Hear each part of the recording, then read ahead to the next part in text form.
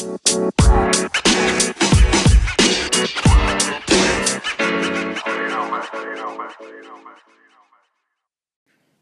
everybody. It's Johnny with Sin City Hustlers coming at you with another episode of Let's Talk eBay.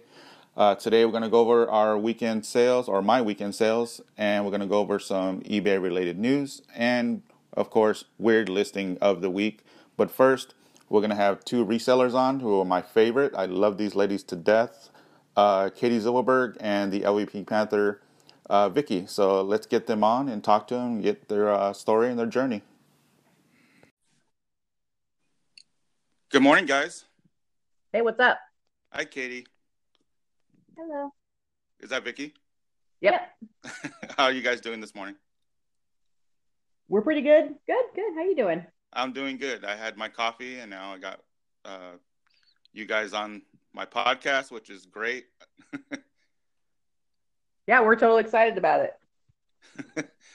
I saw your Instagram where you're pulling items already this morning. Yeah. I only had like a few orders from yesterday, but it's funny because I pulled my few orders. I'm like, oh, I only have like 3, and then like right as I did my shipping, I had 2 things sold, so I was pretty excited about it. Were you guys sales slow over the weekend? Because mine were super slow. It was crazy because we had like a few days where all of a sudden sales like exploded, and then they got real slow again. And now, like as of like, I didn't have any sales all day yesterday, and then all of a sudden at 10 o'clock, I sold 3 things to 3 of the Yeah, people. I had none yesterday, and then like I think early this morning I had like 1, which I thought was weird. I had a really good Thursday, Friday, and Saturday, and then dead on Sunday. And yesterday was decent. Yeah. Yeah, my Sunday was dead. My Monday was dead until I got 1 sale late last night. Yeah, like you're just at the mercy of the eBay gods. Mm-hmm. We are. But thank you guys for coming on. I really appreciate it. I've talked about you guys in the past in my other podcasts, and I just love you guys. I can't say enough about you guys. Oh, thank you. Yeah, thank you so much. How did you? We'll start with Katie. How did you discover that you can make an actual business on eBay or another platform? You sell on Etsy too, right? I do. It's funny. My journey's been kind of weird because I've been buying on eBay since the late '90s. But I was always doing other stuff, and I'm kind of like I'm somebody who I like to collect things. I don't really collect anything right now, but back in the day, I used to collect movies. I started with VHS, and then went to DVD, then Blu-ray, and so I had like this huge collection in like the early mid 2000s, like over 3,000 titles. And about 2006, 2007, I was getting ready to move to New York to go to grad school, and I needed some money to help fund my move. And so I actually was selling on Amazon, and I never did it as a job. It was really just like, I'm going to sell a bunch of movies, raise a couple $1,000s and to help me move. And so I did that. So I've been kind of like dabbling in selling over the years. But then late 2015, I had left a job and I was trying to build up my own marketing consulting company. My background's in nonprofit management. And I happened to be at an Adidas outlet store, and I saw some shoes, and for some reason I was like, I'm going to see what these go for on eBay. They were marked down really low, and they were some really cool like basketball, like high tops. And I ended up buying a few pairs, and I had my first sale in December of 2015. And it just turned out that selling on eBay picked up a little bit more quickly than trying to build my own other business. And so I just kind of went full into it without having planning. I didn't plan to do it ahead of time. It just kind of happened. And pretty much within 8 months, I was making a full-time income. I hit Q4 in 2016, and everything exploded from there, and I haven't looked back. See, that's interesting because I've interviewed other resellers on my podcast, and I asked them, how did they discover reselling? And a lot of them tell me, I watched a lot of YouTube on, like say Nicole State or Reezy Resells, and that's how I got motivated to start selling. And most of them, just like me, I'm the same way. That's how I discovered reselling was YouTube. And your story, you just kind of just dove right in, right? Oh yeah. I mean, I grew up thrifting. I have, my grandma, she's like original gangsta when it comes to like going to garage sales and thrift stores. And she used to like, she would resell, she would get, like you could rent like booths at tables at different events and stuff. And she would do that and like flip vintage linens and scarves. And she's really, really knowledgeable when it comes to that kind of stuff. So I kind of like grew up in an environment where that was a thing, even before it was on the internet. And so yeah, so it just kind of, it just kind of happened. And I hadn't watched any YouTube at all or anything like that. Once I started reselling, I started looking for stuff online, but I actually never really followed like other resellers for the most part, other than Hustler Hacks was one of the first ones I did follow just because he does shoes and stuff. And so I really liked watching him. And then I would watch stuff like Paul Cantu and, Round Two's The Show and stuff like that because I do all streetwear. Yeah. That's really interesting. Well, and Vicky, how did you discover reselling? Well, I started, let's see, I was like Katie, I was a buyer starting, my first account was in 1999, and I'm a big hair metal and rock fan, so I used to collect obscure music memorabilia, so eBay was the place to go.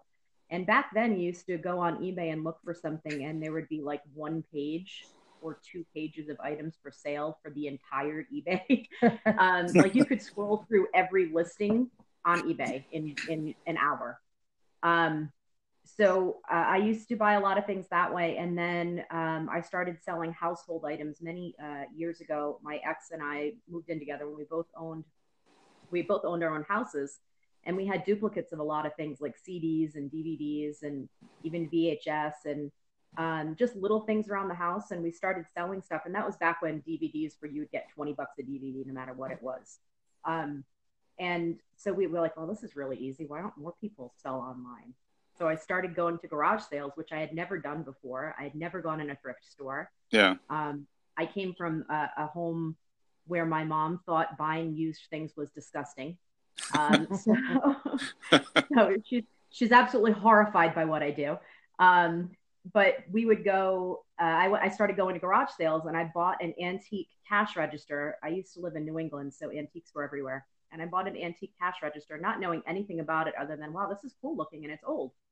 I put it on eBay. It probably weighed 60 pounds. I put it in an auction because that's what you did back then. Everything went into auction. And I sold it. I paid $2 and it sold for over $1,000. Nice. And I was hooked. And I had to try and figure out how to ship it. And I had no idea how to ship it. And it was this huge thing that weighed about 60 pounds. I remember taking it to the took it to UPS, a UPS pack and ship place. And they, probably charged me 3 times what it normally would have cost if I had known how to package it myself. But I didn't care because I made so much money on it. I was like, oh my God, I don't care if I have to pay $200 to ship this thing. Yeah. So, I mean, that was really it. And then about 8 years ago, Katie comes from a nonprofit background, but I come from a mortgage and banking background. And I ran a nonprofit voluntarily. It was all volunteer on the side. And I realized I didn't really like working for other people, making money doing mortgages. I really wanted to spend more time doing volunteer work and working in the nonprofit sector, but that doesn't pay any money for the most part. Yeah. So I still need to pay my bills. And when the banking crisis happened and, the bubble burst, that was my way out. I started working somewhere part-time and took my hobby selling into like full-time selling. And then eventually I left my part-time job and went full-time reselling. It's been about 9 years now. I haven't had a real job since. That's really cool. It was long before YouTube, long before the internet, long before you could look up solds and figure out what stuff was worth, long before smartphones. So you really had to do like major research, right? Because you didn't have the access like we do now with cell phones and the internet. Yeah, none of that. There was nobody to teach you how to sell on eBay. You learned through trial and error. I actually used to teach people myself. Now it's easy to tell people, look stuff up on, online or on YouTube, but we didn't have that then. And, you make a lot of mistakes and you just learn through trial and error what you should buy, what you shouldn't buy, how to list, how to take pictures, how to package and ship. And, yeah, you learn hands-on. You do. I experienced that myself. I'm learning as I go, and I've only been selling for 8 months, so I've made a whole lot of mistakes, and I'm sure you guys have made some mistakes on your way to reselling? Oh yeah. Still make mistakes. Everybody makes mistakes. Yeah, I still have some old stuff listed that that from when I very first started. That's just I get so excited when I sell a shirt for like $12 because I'm just like this. It's like there's something I never ever ever would pick up now, and I'm just like I will pay you to take this off my hands, whatever it takes. Yeah, yeah. When I first started, when you first sign up for eBay, they give you like 50 free listings a month, and they my first 19 listings were jeans, which was a huge mistake because jeans don't really sell that well.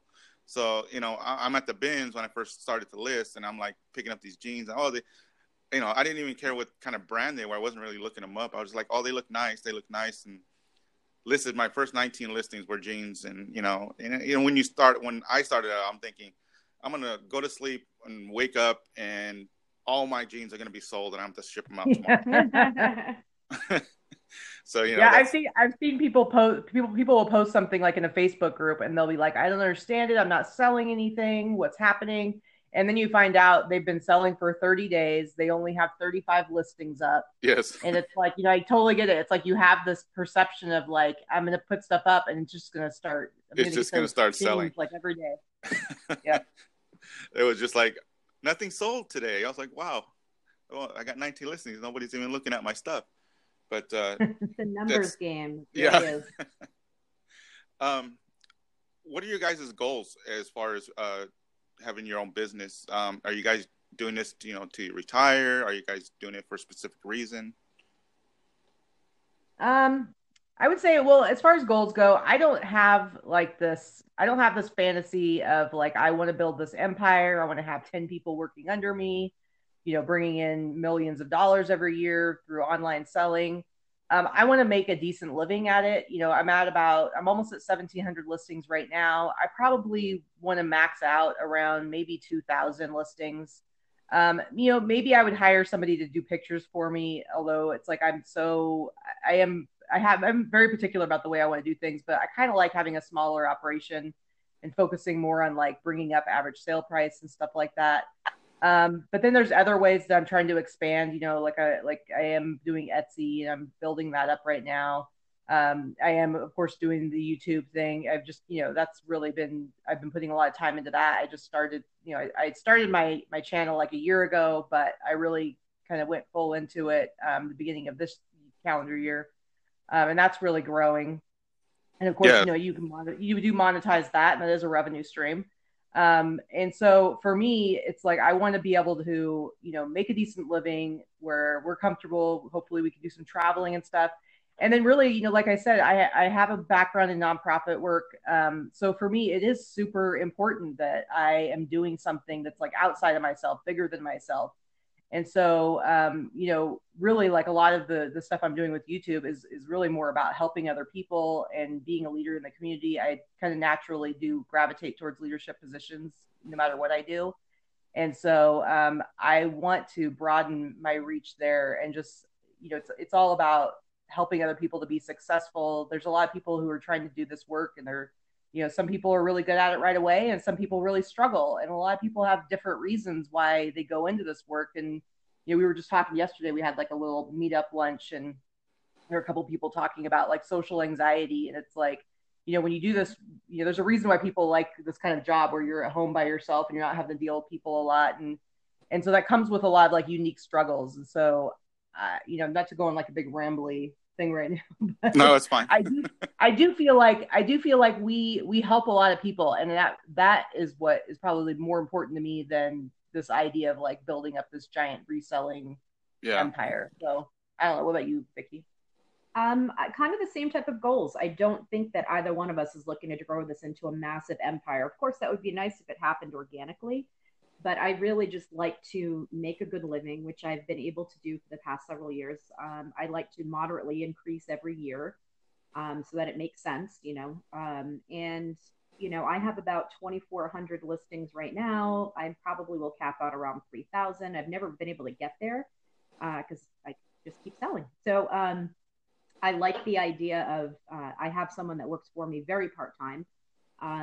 on occasion, and I'd like to be able to give her a few more hours and help me get up to that goal. But really, we just like to be able to work so that we can do a little bit of traveling. I volunteer with a couple of different charities throughout the year, and I go away and travel to do some volunteer work. And that, you know, obviously that costs money to do that. I'm not paid because it's volunteer work. Yeah.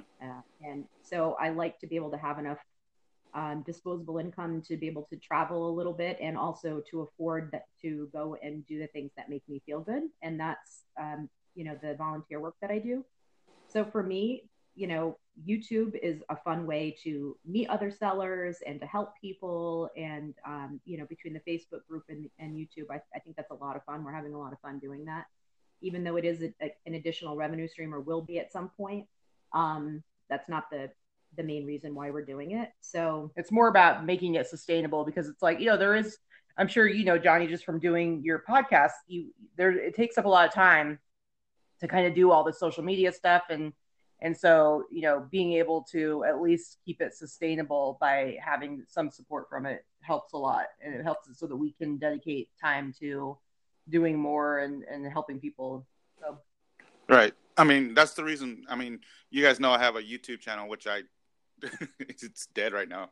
I haven't done anything with it. And because I've been focusing more on the podcast, I seem to get a better response with my podcast. And that's the reason why I think I do the podcast is I think people listen, and from me interviewing other resellers, and we have just like when I first started, I was doing a lot of research before I even jumped in to start reselling. And I think there's a lot of people out there who are on the fence and they're not really sure if they want to do it or not. And I think people will, listen to this podcast or find, your YouTube channel and really just take that next step and just jump in and do it.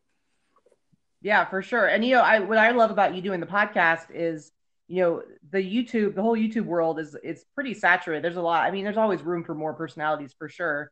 But there's a lot of competition, I think. And the reality is that there's not really, as far as I know, I mean, I know Scavenger Life does like a podcast, but there's not really like a lot of reselling podcasts that I know, because I listen to like a lot of podcasts, nothing reselling related.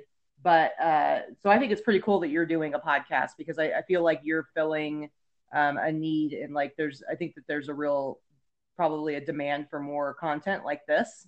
Yeah, that was Katie's original idea, actually, before she started doing YouTube. Oh, okay. This time last year, she wanted to do a podcast because she listens to so many podcasts. Yeah. And that was originally what she wanted to do. Almost exactly what you're doing, which is great. And then I did a lot of research before I even started the podcast, because I looked up maybe like you did, Katie. I looked up to see if there was any type of eBay related podcast. And I only found a few. There wasn't actually that many out there. So I'm like, okay, well, let me try this and see what happens. And I've gotten a huge response from it. Especially that's awesome. Especially the episodes where I interview other resellers. It gets a huge response.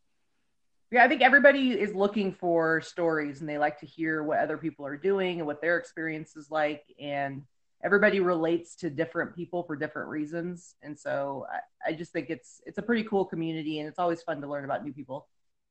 Yeah, to me, it's interesting too. And I think that's why I came up with the idea of coming up with interviewing with other resellers. And because everybody's journey is different as far as reselling. Everybody has a different story on how they started and what their goals are, as far as reselling.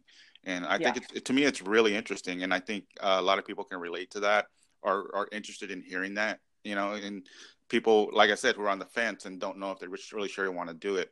Maybe, give them that little push, that little motivation. Maybe they can start doing it. Yeah, absolutely. Because that's how I started, and I think that's why I do it, because I was influenced by like Reezy and Nicole States and Side Hustle Pros and Hustle Hacks, watching all those YouTube, you guys, I love your guys' YouTube. And like you said, it is a little saturated right now on YouTube. And I think that's why I didn't gain the subscribers that I got doing my YouTube. Because your guys' content is great. I love your guys' content. But you guys go live. You do haul videos once in a while, right? You don't do that many, right? Yeah. Yeah, we do. Every Sunday. We have three different shows, three different live shows that we do, and so Sunday's our Sunday live haul show, and we go over solds as well as stuff that we sourced from the week before, and we really try to do it from like an educational standpoint. Like we don't just talk about what we sold or what we bought; we talk about why. And then Wednesday we have our Boss Up and List live show that's all around our virtual listing party we do in our Facebook group, and then Friday is um, my silly No Pants Friday one, which is just it's really just a laid back like Q&A kind of show. So yeah, I don't that's I mean, and then we do like other kind of random stuff, like random videos that we'll put up. But the thing is, like I was lucky because I won the Shine Award last year at eBay. So when I started my YouTube channel, that's why I started the YouTube channel, because I kind of like had this like little moment of like quote unquote pseudo celebrity notoriety within our tiny little community, just because I was a Shine Award winner, and so I was getting a lot of attention. Yes. So I was really lucky that when I started doing the YouTube channel, I already had a little bit of attention from people. I don't even know what would have happened if I had just randomly, with knowing no one like you did, started a YouTube channel, and then it probably would have been a much slower process. So I'm definitely lucky that I had the start I had. I think you're being a little bit modest there, Katie. I think you would have shined, no pun intended, anyway, with or without the award, because you have a real big personality. When you talk and you're real animated as far as on your YouTube and your live videos, that it grabs people's attention. It grabbed my attention. So, and I instantly like subscribe to your channel, and you guys, I love you guys to death. And I've talked about you guys on other podcasts, and it's like, you guys are the good people, excuse me, in this reselling community. I mean, you guys love to help people, and you recently helped someone reorganize their inventory, right? Yeah, we did. That was actually Vicky's idea. She basically volunteered us. I was forced to come along. We have a friend who in town, Dorothy, who's another reseller, and there was a thread in our Facebook group where we were talking about inventory and death piles and profit piles, or whatever the heck you want to call them, basically unlisted inventory, and how some people were feeling overwhelmed, and some people were posting pictures of their crazy rooms and their garages and these mountains of stuff. And if you've listened to our show or watched our show here and there, that Katie and I don't really have that. She's never more than a week or two behind on listing items that she's purchased. I'm the same way. I have about, right now, the oldest items that I have are about 2.5 weeks old, and we do source a lot, but we're very consistent and disciplined in our listing. Yes. So, and I know that not many people are like that. I understand that now. I never thought that was the case, but I've realized that, we're the anomaly, not the norm. And so a lot of people were posting pictures about, these mountains that they can't seem to conquer. And one of them being our friend Dorothy. And I said, all right, that's it. I said, we're coming to help you. We're right around the corner. I said, Katie and I are going to come and spend a day and help you organize. And I just said this to her in a private message. And then we realized our friend Lorna was also coming to town over this past week, and we just said, okay, we're going to wait a couple weeks and we're going to do it when Lorna's there. Pick a day. You tell me, these are the 3 days that we have available. You tell me which day works for you. We're coming 9:00 in the morning. No questions asked. We're doing it. Yeah. I was like, okay. Now, we kind of forced her into it. She was Lorna was the one. Who's the one that had over like 5,000 items that were not listed? Well, no, Lorna's, but she was on our podcast, or not our podcast, sorry, our show, the last few shows. She talked about, she has 5,000 things that are listed, but she had gone through and like taken a bunch of stuff down. She was overhauling her whole inventory. She doesn't have the unlisted problem. It's just, she had a lot of stuff that's just been sitting there for years that, she needed to like kind of purge stuff that isn't really worth having listed, or it's just been sitting there. She was one of those people that she'll look at something and, well, it has value. I can't throw it away. Even if I list it for $4, someone will buy it. I'm like, oh, stop. Just donate it. Get rid of it. Junk. Not everything has value. But so she's starting to come around to that to clear out her inventory and to make better choices and just have more quality items listed in her store. Save, not waste her time listing stuff that is going to have such a high slow and low return. Yeah. Time is money. But yeah, we spent a whole day going through Dorothy's stuff, and we literally sorted everything into 3 categories: stuff that could be listed, and we probably were like $25-$30 in value or more.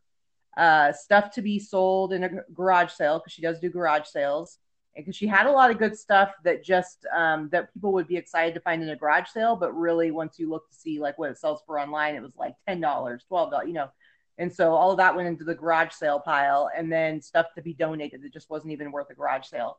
And so it took us like and 7 and some trash. And it took us like 7+ hours. Because here's the thing, she does like storage lockers and auctions, so she gets lots of lots where she's bidding on stuff, specific things that she wants to get, and then she gets a whole bunch of other stuff along with it. And so by the time we were done, I think there was like, if you go there, we put the video up yesterday, and there was a little bit left for her to still sort through, but for the most part, we were able to sort through everything. We went through at least 90% of the stuff that she had in the house, and then she has a 3-car garage that is full as well. We did not get into the garage, so the garage is she's on her own there. But we did the inside of the house. So basically, she had this whole bunch of stuff that had taken over her formal living room and dining area, and to the point where she didn't have any furniture in there anymore. Wow. So she had it all stacked in this one room, and we were able to at least take that back, so she has living space again. Her home is big. She didn't necessarily need the living space, but you want to have space in your house, not your inventory stacked up to the ceiling. Yeah. So her inventory is pretty much taking over her house. Yeah. So she has it neatly organized and put in boxes and away on racks, and so that she has that space back. Yep. Nice. How can people find you on social media? Well, as far as my channel goes, it's just under my name, Katie Zilverberg, and I'm assuming in this podcast you'll have it spelled correctly so people can find me. And but yeah, it's just under my name. But I basically have forced Victoria to be on pretty much every single episode that I do. So it's really more our channel than it is mine. And then my Instagram is the other place where I'm most active, and that's under my name as well. Same with me as far as I don't have my own YouTube channel. I'm just a tag along on Katie's, and that's her name. But Instagram is my store name, which is LV Pink Panther. LV for Las Vegas. LV Pink Panther, and that's pretty much it. I'm pretty active on Instagram, but other than that, that's it for me. And I think what I like about our dynamic together is, well, I think we're just fun together. I think I'm a lot sillier and funnier when I have Vicky to play off of. But also just from a practical standpoint, I only sell men's clothing. And so it would be a pretty boring like haul show if all I did was show like, here's another t-shirt I bought, here's another jacket I bought. Yeah. So I have like this kind of limited scope of knowledge. I mean, it goes pretty deep, but it's limited to men's clothing, streetwear, vintage stuff. What Vicky brings is like a whole nother level of, she sources and sells everything, and she has a much longer history with eBay. And so she brings some really cool knowledge around like hard goods and just all kinds of crazy stuff. So it really makes it interesting for any seller that wants to watch us. They're going to learn a lot, and they're going to see a lot of different areas touched on. Well, that's what I love about your guys' YouTube channel is that when you do your live hauls or sales too, and you explain where you got the item from and what it is and the history of it, if it's vintage, same thing with Vicky, with hard goods, you guys are pretty knowledgeable on all the stuff that you sell. And do you think that having that much knowledge of vintage and men's clothing and hard goods, for you, Vicky, that takes time to get to know, right? To when you go out sourcing, what, you look at, say Vicky, you go out and you're going through Savers and you're looking at all the hard goods, do you know exactly what you're looking for, or are you just browsing around looking? I never know what I'm looking for because you never know what's going to be there. So that's why I shop every category except children's clothing, pretty much. I will, because like you said, it's such a vast amount of things. I tend to say that I'm not an expert on anything, but I know a little bit about a lot of different topics. So it really is just based on experience and the amount of time that I've been doing this and learning things as I go. And I will just, if I think something is interesting or if I think something looks like it's quality or it's made well, I'm pretty much going to buy it. And I don't look up a lot of things, especially in thrift stores. I'll look something up if it's $10 or more, but under $10, I think this looks good. All right, I'm going to buy it. I'm not going to lose money. I Right. may not always make money. I may not always have a home run, and I've certainly made mistakes here and there. But because I learned how to purchase without looking anything up because it wasn't an option, I've just always continued that way. And once you learn things about clothing, not just name brands, because you can learn and memorize BOLO lists and brand name lists. People do put them out there. But more than anything, once you learn how to spot quality in construction and the way things are made and how they feel, I'm very tactile. If you ever followed around next to me in a store, especially when I'm looking at clothing, I touch everything, and I have to do that. And I don't know, it's this weird compulsion, but I have to touch everything because I can tell by the fabrics if something is made well and how it's made and the fabrics that are used. So I've learned a lot that way. I'll feel something, I'll like, oh, this feels really nice, and then I'll look up the name, and usually I'm right that it's a good name.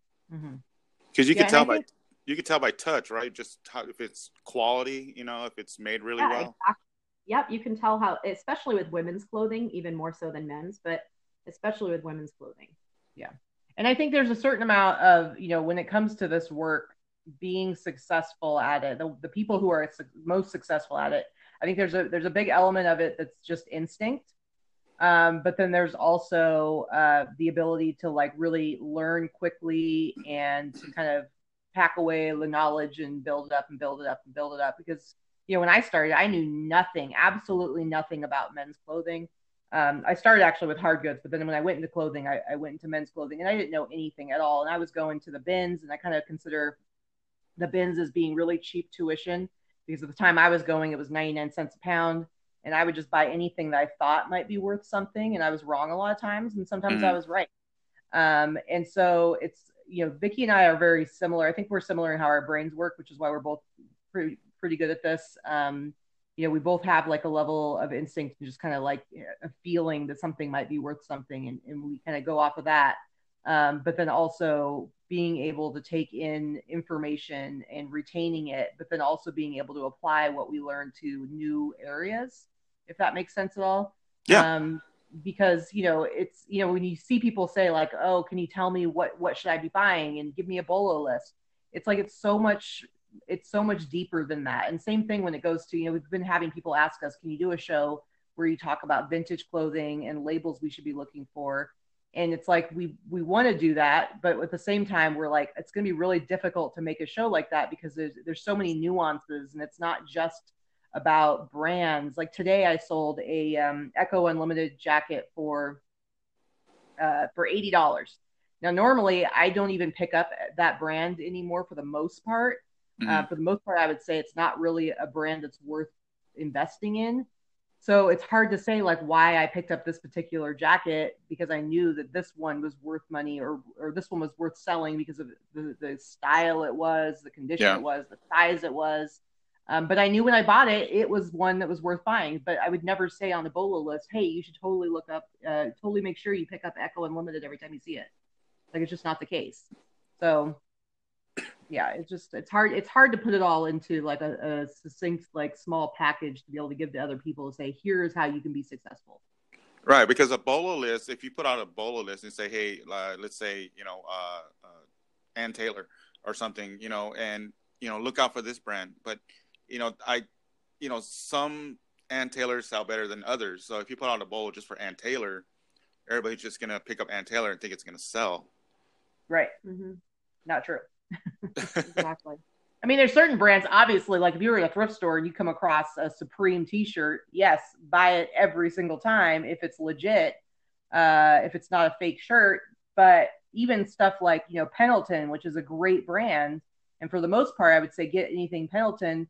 But then it's like there's the caveat of like, well, get it if it's men's. If it's women's, almost usually I would say like don't bother. And even with men's, it depends on what it is. If it's just a regular plaid shirt, then depends on how much it sells, how much they're asking for it. If it's a board shirt, then yes, get it every time. So there's so many like levels to it. Now, my wife Jolene, she actually was going through your store a couple of days ago because she loves Stussy, and you only have like 3 listings of Stussy items. Do you come across it a lot, or is it very rare? I almost never came across it when I was in Oregon. I think I found one T-shirt one time. I do find it more often here, but not all the time. But I did just, and Stussy's one of those brands where it's like, the newer stuff is going to sell not for crazy amounts, $20-$30 for a new T-shirt, newer T-shirt, but the vintage stuff sells for quite a bit. Like I found like a Stussy vintage sweatshirt like what was it, like 6 to 8 months ago. And most people, if you just saw it on the rack, you'd be like, that's a pretty ugly looking sweatshirt, because it was like a really weird kind of gaudy pattern. But I looked at it because it had a weird pattern, and I looked at the tag and realized it was a vintage made in the US, Stussy sweatshirt, and I ended up selling it for like, I don't remember exactly, but it was a couple $100, like 200 or 250. And so, yeah, I definitely come across it more often here because we're in, in like Vegas or like in the California area. There's a lot more of that kind of streetwear. Yeah.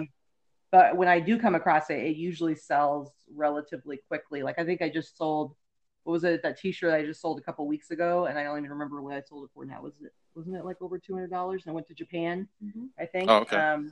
Yeah, so I find it more, but not all the time. So when you do find it, it probably lists it and just sells right away, right? Yeah, it usually sells pretty quickly, especially the vintage stuff if it's like the old Stussy. That's awesome. You guys recently had a meetup, right? I think it was Monday. You guys had a meetup for like just local resellers. Yeah, it wasn't exactly a meetup. It was pretty loosely organized, but Lorna our friend was here in town, and we have some friends from our Facebook group and just local resellers. There's at least 30 or 35 local resellers that I know personally here. And I'm working on putting together an actual organized meetup group. I'll get you the information on it anyway. But we just quickly threw out, hey, we're going to get together and have an informal lunch. If anybody wants to come, this is where we're going to be. So we had about 12 people show up yesterday, and we just had a quick little lunch gathering, met some new eBay friends, and put some faces to some names. So yeah, it's gonna be fun. I did put together a meetup group last year, very briefly, and it didn't last very long. I was actually only able to have one meetup, and since then I've been thinking about doing it again. And there really does seem to be a need for one here that meets on a consistent basis in the Valley. And there's a lot of people that do what we do, and strangely enough, we know a lot of them. So yeah, we're going to be working on doing a more consistent meeting. It looks like it's probably going to be the second Tuesday of every month, and probably won't be able to start until October because we're out of town next month. Yeah. So if there's anybody that's listening to this that's in the Vegas area, definitely find us, connect with us, because we're going to be putting together, Vicky's going to put together a Facebook group that's just for local people, not like another reselling Facebook group. It's really just going to be for scheduling get-togethers. It's just going to be for scheduling get-togethers and maybe discussing topics and things like that. But for the actual meetings, it's not going to be a Facebook group just to be in a Facebook group. There's enough of those. Yeah. No, I would have made it, but I had to work that day. Yeah, no, I know. And I felt badly. Well, we're going to do it in the evening for the actual, because a lot of people do still have day jobs. I know not all of us resellers do this full time. So it's going to be in the evening. It's going to be the second Tuesday of the month, and that's going to be fairly consistent. Still working on the location, but I have a general idea of where I'm going to do it. I just need to confirm that they can handle the volume there. I think that's awesome. I love to network with other resellers and get their stories and stuff. Important. I think meetups are really important. I think the same thing with Facebook groups and things like that. What we do is a very solitary career. And a lot of times people are very isolated in the way that they do it. And I think that, you don't have traditional coworkers. So, Right. you guys are coworkers, and it helps to get together and talk to other people about business. It's interesting. It's fun. Well, and Yeah, it's like, just and sort you of need an to have outlet, right? people who know what it's like. It's like people who don't resell don't know what it is that we do. They don't really get it. They don't get all the nuances of it. And there's just something really nice about getting together with other people who get exactly what it is that you're going through from day to day. Yeah, that's true because I think I've talked about in my other podcasts is like the reselling community.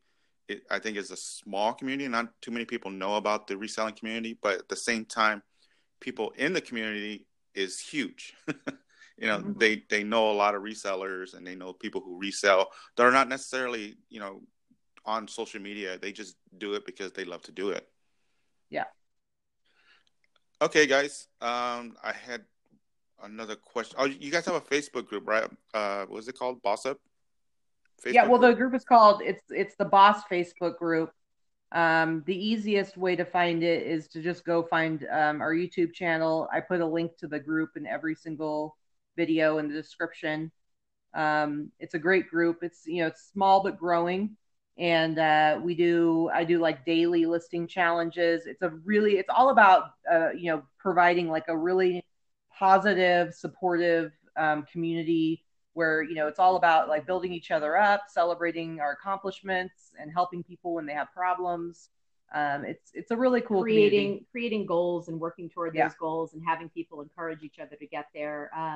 It's we do talk about business, and that was originally why it was started, was to be able to address some of the business questions about inventory control, tax questions, things like that. And we realized that business itself is not the most interesting part. People do want to talk about their sales and their accomplishments and successes as well. So we've got quite a combination of topics that go on there. It's a real positive environment. We don't have a lot of rules in our group. As Teresa puts it, is that we basically have kindergarten rules. Everybody be kind to one another and respect Yeah. one another. And that's really it. We don't have a lot of eBay bashing or PayPal bashing. It's not that it's not allowed. It's just that what good does it do? It's not very productive. You can find plenty of groups that will sit there and complain about how eBay is terrible and how it keeps all the money that it costs and all the scammers that are out there. I mean, that exists on so many different platforms. And really, that's not a positive work environment. Every business has its challenges, and we're not immune to that. And we're not, eBay cheerleaders, so to speak, where we think that nothing ever goes wrong. Things absolutely go wrong, but let's talk about how to overcome those issues and how to be better sellers and better resellers with the tools that we have. I don't think that anything good comes out of just complaining and whining all the time. There's plenty of that. You can do that. Anybody can do that. Right. Well, and it's like the whole boss up philosophy is that, you have control over your life, your success. And if you want to do well, then you need to do something about it. And so, don't get me wrong. We complain a bitch about things all the time here at home. But we really encourage people to, rather than focusing on the negative, it's like, coming up with solutions or, looking instead of putting everything externally and saying everything is somebody else's fault or some other company's fault, looking at how you can improve the way you do things to make a difference.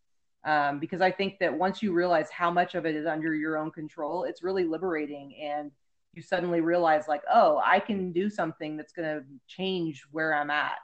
And so that's kind of like where we're coming from. Just staying positive, basically, right? Just have a positive outlook about your business, and don't focus too much on the negative. Don't let it take over, right? Yeah, absolutely. And it's like not to like turn a blind eye to when things go wrong, but right. Looking at it as like, okay, so this is happening and it's affecting me in a negative way. Now what do I do? What can I do to change this? Right. And it's because it's like if you're proactive, you're gonna find yourself in a different place. If all you do is sit and complain about it and you don't do anything to change it, then you're never gonna go anywhere. So yeah, that's really cool. That's what I love about you guys. You guys are like super positive people, and your YouTube channel is really taking off. You're getting a lot of subscribers, right? Yeah, it's growing really, really fast. It's pretty awesome. We've grown what I think about almost 1,000 people in the last month. Yeah, it's crazy. It's good. It's just it seems like it's speeding up, so it's really cool. It's exciting. So it's obvious that you guys are doing something right, and it's obvious that you guys are positive people as far as reselling and helping people. So I think that's why your YouTube is growing so fast. I think people can relate to your YouTube channel, and you're not focusing, like you said, on the negative. You're focusing on how to improve and how to be positive as far as reselling. And that's why I started following you. I think when I started following you, you had only had a few hundred subscribers, and I think in the past 6 months or so, it's really gained a lot of subscribers. Yeah, absolutely. It's pretty awesome. It's exciting. Do you get recognized more as a reseller that your YouTube has taken off, or we did at eBay Open, I have to say. That was a little bit surreal. I mean, a lot of people knew who Katie was because of her Shine Award last year, if they had actually gone to eBay Open last year. But and I knew a few people from just from Facebook groups and things like that. But I knew I was going to be meeting a bunch of people I already knew at eBay Open. But I will tell you, I think it surprised both of us how many people. The very first meetup that we went to that first night, we couldn't make it through the doorway.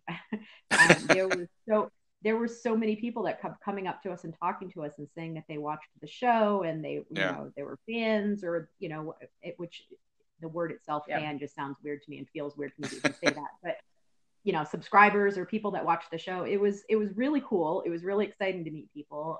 There was one woman that came up to us that couldn't even talk.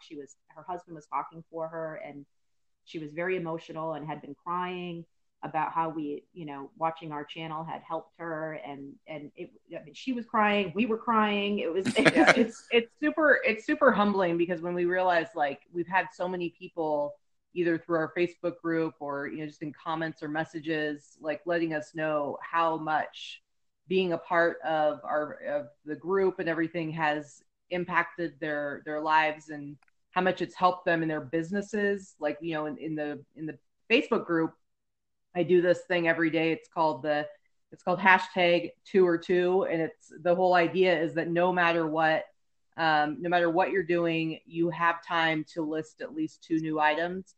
And if you don't have time to list 2 new items, you at least have time to end like your 2 oldest items and rework them and do like sell similar. It's very eBay centric, but really it's applicable to Poshmark or Mercari or Amazon, whatever else.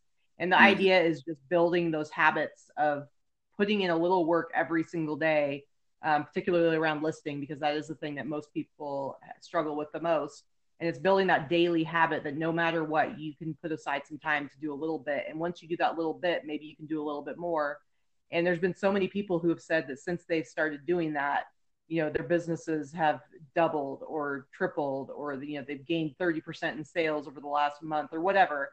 And when I hear that, I'm just like so excited that like we're having an impact on other people like that, because that's the whole point. It is the whole point. And I know a lot of people struggle and they get frustrated when they don't know like why they're not growing the way that they want to be growing. And when it comes down to it, it's really simple. It is a numbers game for the most part, and helping people to build those habits. It's exciting. So I guess it's my really long roundabout way of saying like, I get really excited when I hear people say how much being a part of our community has impacted their lives in a positive way. Well, I definitely follow it. When I started following you were talking about the 2 and 2, I was just like, you know what, she's right. You got to, at least list 2 new things, or, go over your old listings and, create similar, and I do what you do, advise other people to do. And it's helped me. It's helped me a lot. Awesome. Great. Well, you guys, I don't want to take up any more of you guys' time. I appreciate you guys coming on. I love you guys to death. I talk about you guys all the time. My wife loves you guys. We love your YouTube channel. We try to watch as much as we can. And thanks for coming on. And one more question for you guys. If you guys had advice for a new seller, what advice would you give them? What do you got? What do you got? I've been asked this question a couple of times, and it's a good question. I think it's important to ask this. I hope you ask all your guests this. I do. Good. It's a good question. My biggest bit of advice is use the tools that are available to you. Follow sellers on YouTube, and I don't necessarily mean us, but follow other sellers on YouTube, join Facebook groups, and do this because having a reselling community is incredibly valuable. You're going to connect with certain people that have the same values as you do, or have the same type of work ethic, or that you just like their personality, you like the way they do things. Those are the people that you're going to be drawn to, and those are the people that you should be following. People that have address things in a positive manner. There are dozens and dozens of people that have YouTube tutorials and pages and things like that, and some are great for some people, and some are great for other people. You're going to find the person that speaks to you, but having that community and learning from other people, I think as a new seller, is probably the best tool that is available out there. I wish that these things had been available when I started selling. I agree. I totally agree. That's great advice.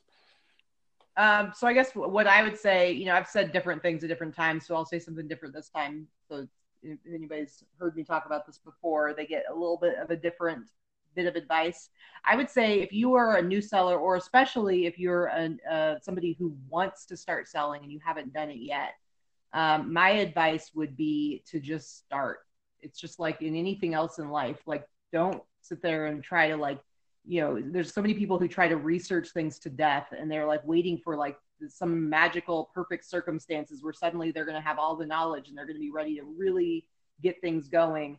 And my advice would be, who cares if you don't know what you're doing right now? Just start. Just open an account. Just start an account, whether it's eBay or Etsy or Poshmark or whatever. Just start. List your first thing. You know what? Your first listings are going to be terrible. You're going to be selling horrible stuff that nobody wants for the most part. And that's okay. It's like, it's I know a that learning firsthand. experience. Exactly. It's a learning experience. So just start. That's the best way you're going to learn. Just start, and then moving forward, be open to learning new things, and always be looking for better ways that you can improve yourself. But the biggest thing is to just take that first step. Really good advice. That's awesome. Okay, guys, I won't take up any more of you guys' time. Thank you very much. I will see you guys on Instagram. Thank you for coming on. And thanks for having us. Good luck, you guys. Yeah, thanks, Johnny. All right. Bye-bye. Bye. Bye.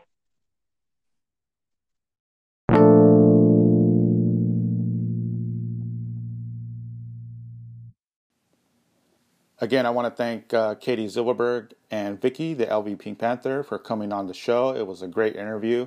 I've been wanting to interview them for a while since I started the podcast, and they agreed to do it, so it was great for them to come on and do it. So I appreciate that. Thank you, guys. You guys do need to follow them. You listeners out there need to follow them on Instagram, Katie Zilberberg, and Vicky, the LV Pink Panther. She goes by LV Pink Panther on her Instagram. So go ahead and follow them, and subscribe to their YouTube channel under Katie Zilberberg, and follow their YouTube channel. They got a lot of great stuff on there, and just go ahead and follow them. And they have the Boss Facebook group, so if you're on Facebook, follow them on the Boss Facebook group, or join the group. And now we're going to go on to eBay news. Now, I was researching some eBay news, and I usually do it a couple of days before my podcast, but there's not really much going on as far as eBay news. The only thing I came up with that was pretty interesting, because I try to find articles that are interesting, and I don't want to lose you guys through this podcast. One was interesting. It's a New York Knicks fan, disgruntled with the team. If you don't know, New York Knicks is a basketball team in the NBA. They constantly have losing seasons. I don't think there was ever a time they even won a championship, and it's been a while. I don't know if they've ever won a championship. Anyway, a disgruntled Knicks fan puts his fandom up for sale on eBay. This is on Newsweek.com, on MSN.com, Newsweek article. He is disgruntled over the Knicks not doing well, and it appears to have taken a toll on this guy. and he's had enough, and he has put up his fandom on sale for eBay for $1,900. The figure is far from random, as it references the year the Knicks last won the NBA Finals. So I guess they did win one back in 1973. So he started his fandom bid at $1,973, which was the last time the New York Knicks won the NBA Finals. The listing states the winner of the bid can select a new team to the auctioneer. So what he's doing is basically jumping off the Knicks bandwagon and auctioning to the winner whatever team that winner selects that he must follow loyally. They said the listing of the winner can select a new team to the auctioneer who has supported the Knicks for the last 33 years. He's quoted as saying, I hate the Knicks, I love the Knicks, but I hate the Knicks. My childhood room is still filled with posters from the 90s, the good old glory days, not just Ewing, LJ, Houston. I'm talking about Rick Brunson, article cutouts, laminated. I mean, this guy was just a huge, huge Knicks fan. And now it's basically a museum. He says, at the moment, my New York fanhood is officially for sale, which is included the bidding of my new fanhood. Again, if whoever wins the bid has to select a new team for this guy to follow. And he is quoted as, I will honor the team of your choosing and be a fan. The auctioneer has pledged to fulfill a number of tasks for his soon-to-be new team, including rooting for the team wholeheartedly, buying the NBA package to watch every game, and bet $500 on their team total over wins, whatever it may be. Whichever team he ends up supporting, the fan has also promised to attend at least one home game and one away game, for which he will have to cover the cost of flights and accommodation.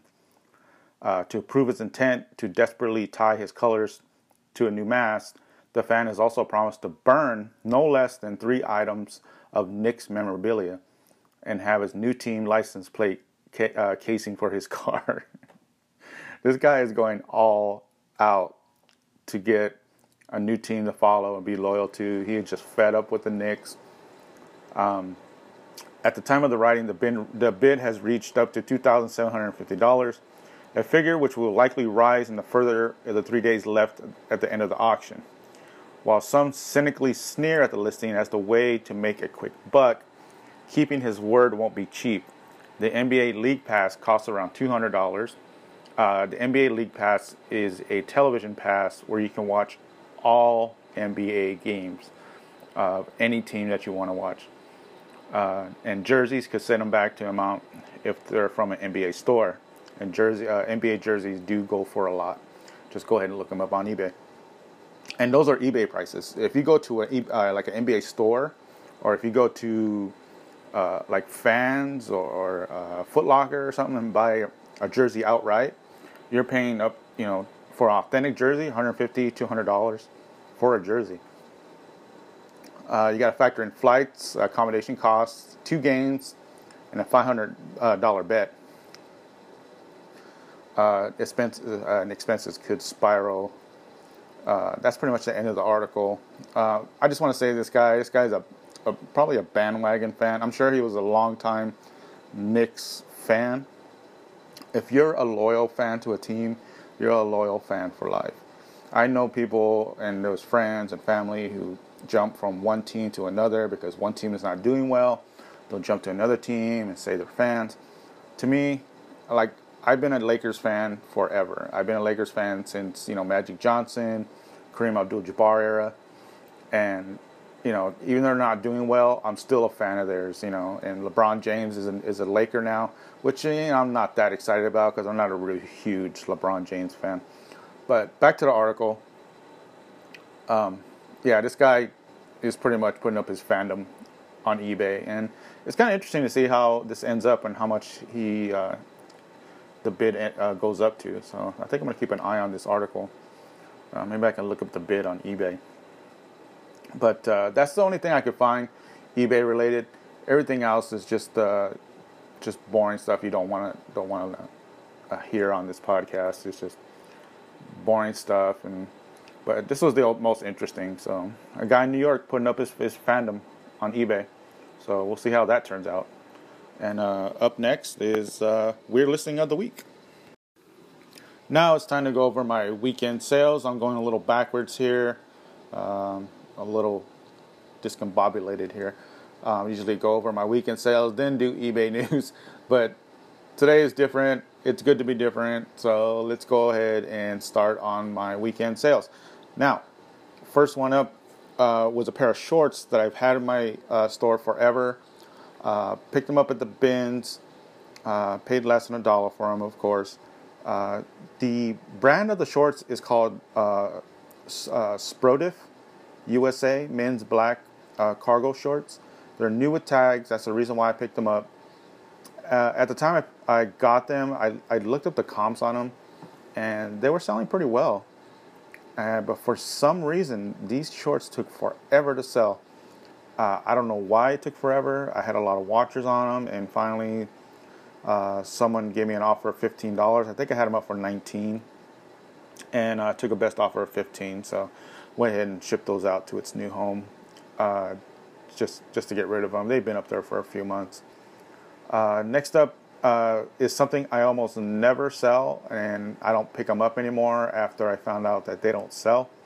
At least for me. I don't know if they sell for you guys out there who are selling them. Skirts, women's skirts, do not sell for me.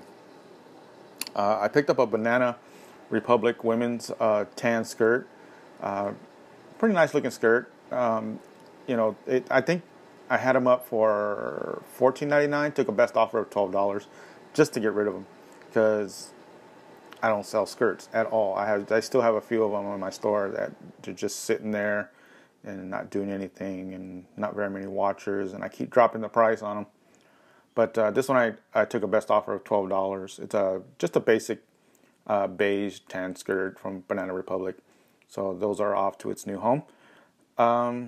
Next one up is the brand of the blouse is called Lifestyle. It's a women's blue 3/4 sleeve with a floral print, white floral print on it. Extra large, so it's a fairly large blouse.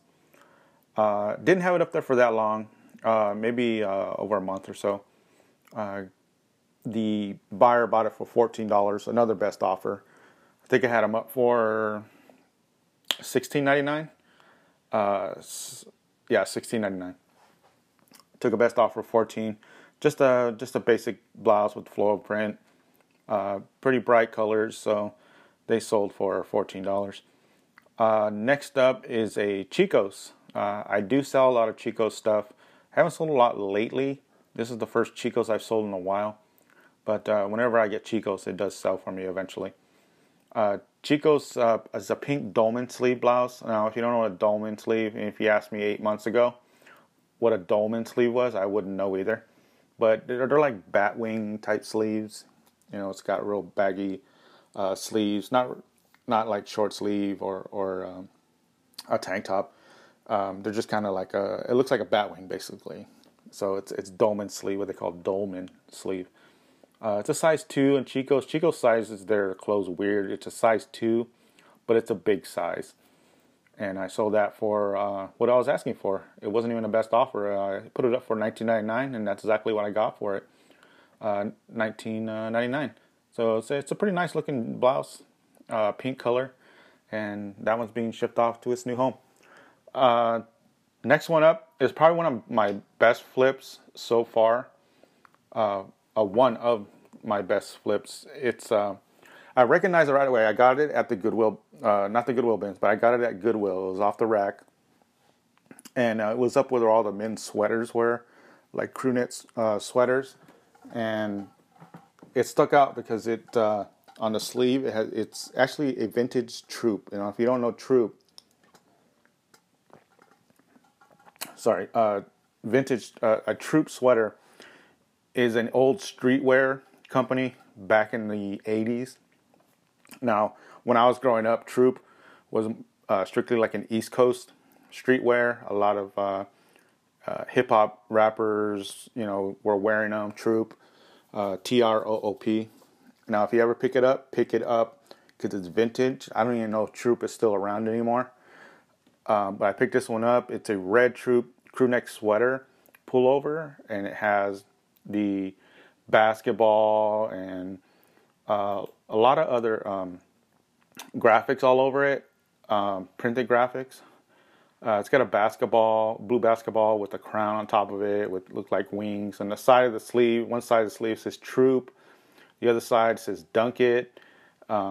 In the back of the sweater is really cool. It's two basketball hoops with basketballs going through it, and the bottom of the sweater says, I think it says Troop King of Sports.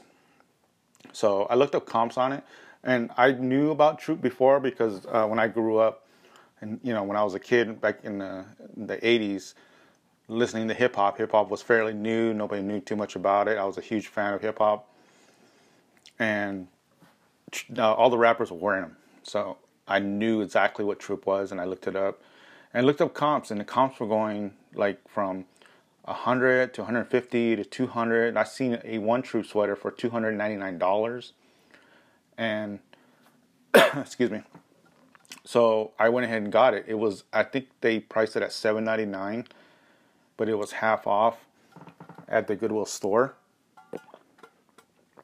and I picked it up for $4 and flipped it for $127.49. Now, I had it up for $149, but I ran a sale in my store, so it was 15% off $149, and it was $127.49, I believe. Let me make sure on that. It was $127. I'm looking at my computer, but I'm looking at the original listing. No, it took a best offer of $100. So I turned $4 into $100. And that was a really good flip. The guy is from UK, but it's not going to be shipped international. Here's the thing. The guy messaged me. He says, "Will you take $100 for it?" And I said, "Yeah, can you ship it to a friend of mine in Tennessee?" This guy is from the UK. And then he sends me stuff from his house to my house here in the UK. And I go, "Well, here's the deal. I can change the address, but here's the thing. If I change the address on the shipping and it gets lost in transit, I am not covered. I can pay for extra insurance, but I don't want to do that." And he's like, he messages back, and I'm like, I can't take that chance of this vintage sweater being lost in transit. So I told him, I'm going to have to decline your offer. So I declined it. He messaged me like an hour later, says, "If my friend buys it for me, you can ship it to him." And I said, "Yeah, of course." So his friend ended up buying it in Tennessee. So I accepted the offer for $100, shipped it off, and I guess he received it already from his friend because I already got a good feedback on it. So he said he loved the sweater. So it's a good flip. $100, made $4 into $100. Last but not least is a pair of shoes. Brand New Balance 860V running shoes. They were like white, green, black. Size 11.5, so fairly big size. Sold them pretty quick. I had them in my store for less than a couple weeks. And took a best offer of $67.50. I think I had them up for $79, and took a best offer of $67.50. There's a story behind this shoe. Sorry, this could be a sloppy podcast. He messaged me yesterday when I was at my full-time job and says, I looked online, and he says, "The shoes have been delivered into my mailbox, but I have not received the shoes." And I go, "Sorry to hear that. What can I do for you?" And I try to help out the buyers as much as possible. He's all, "Can you look into this to see why they weren't, in my mailbox when it says it's been delivered?" And I said, yeah. So I called eBay, and because from here I didn't know what to do, so I looked it up. I said, I'm just gonna call eBay. Went on my break, called eBay. eBay says the buyer needs to open up a item not received case. As soon as the buyer opens up a not received case, we'll handle it from there. I'm like, oh, okay, great, thank you. Message back the buyer. I told him, you need to open up an item not received case, and then eBay will give you instructions from there. Have not heard from him again. It's been a day,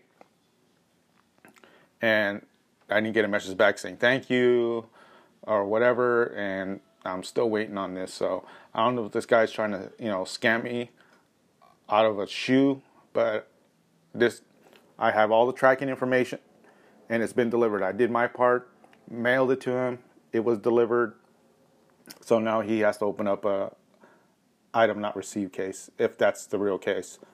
So hopefully he's trying not to scam me out of some shoes. So I'm going to keep an eye on this sell right here. But I did make $67.50, and I only paid $21 for these shoes. They were reduced at Burlington, and I saw them. I looked at the comps. The comps were pretty good, so I went ahead and took a chance on them. Bought them for $21. Listed them for $79. Got a best offer of $67, and supposedly they got there according to the tracking information of United States Postal Service. So I'm going to keep an eye on that one. And that's pretty much it for my sales. Not bad, but not great either. Sales were really slow for me. I even ran a sale in my store and didn't get very many sales. So I'm looking at Instagram, and a lot of other sellers were having the same issue, not very many sales over the weekend. So hopefully this week will be a lot better, and we'll get some good sales. So that's pretty much it for my weekend sales. Up next is Weird Listing of the Week. Now it's time for everybody's favorite, last but not least. Now I'm back in order. Weird Listing of the Week. This week, very weird, very gross, very disgusting listing on eBay. Just like a few podcasts ago, I gotta warn you, it is gross. So, it's not vulgar like I said before, but it's pretty gross.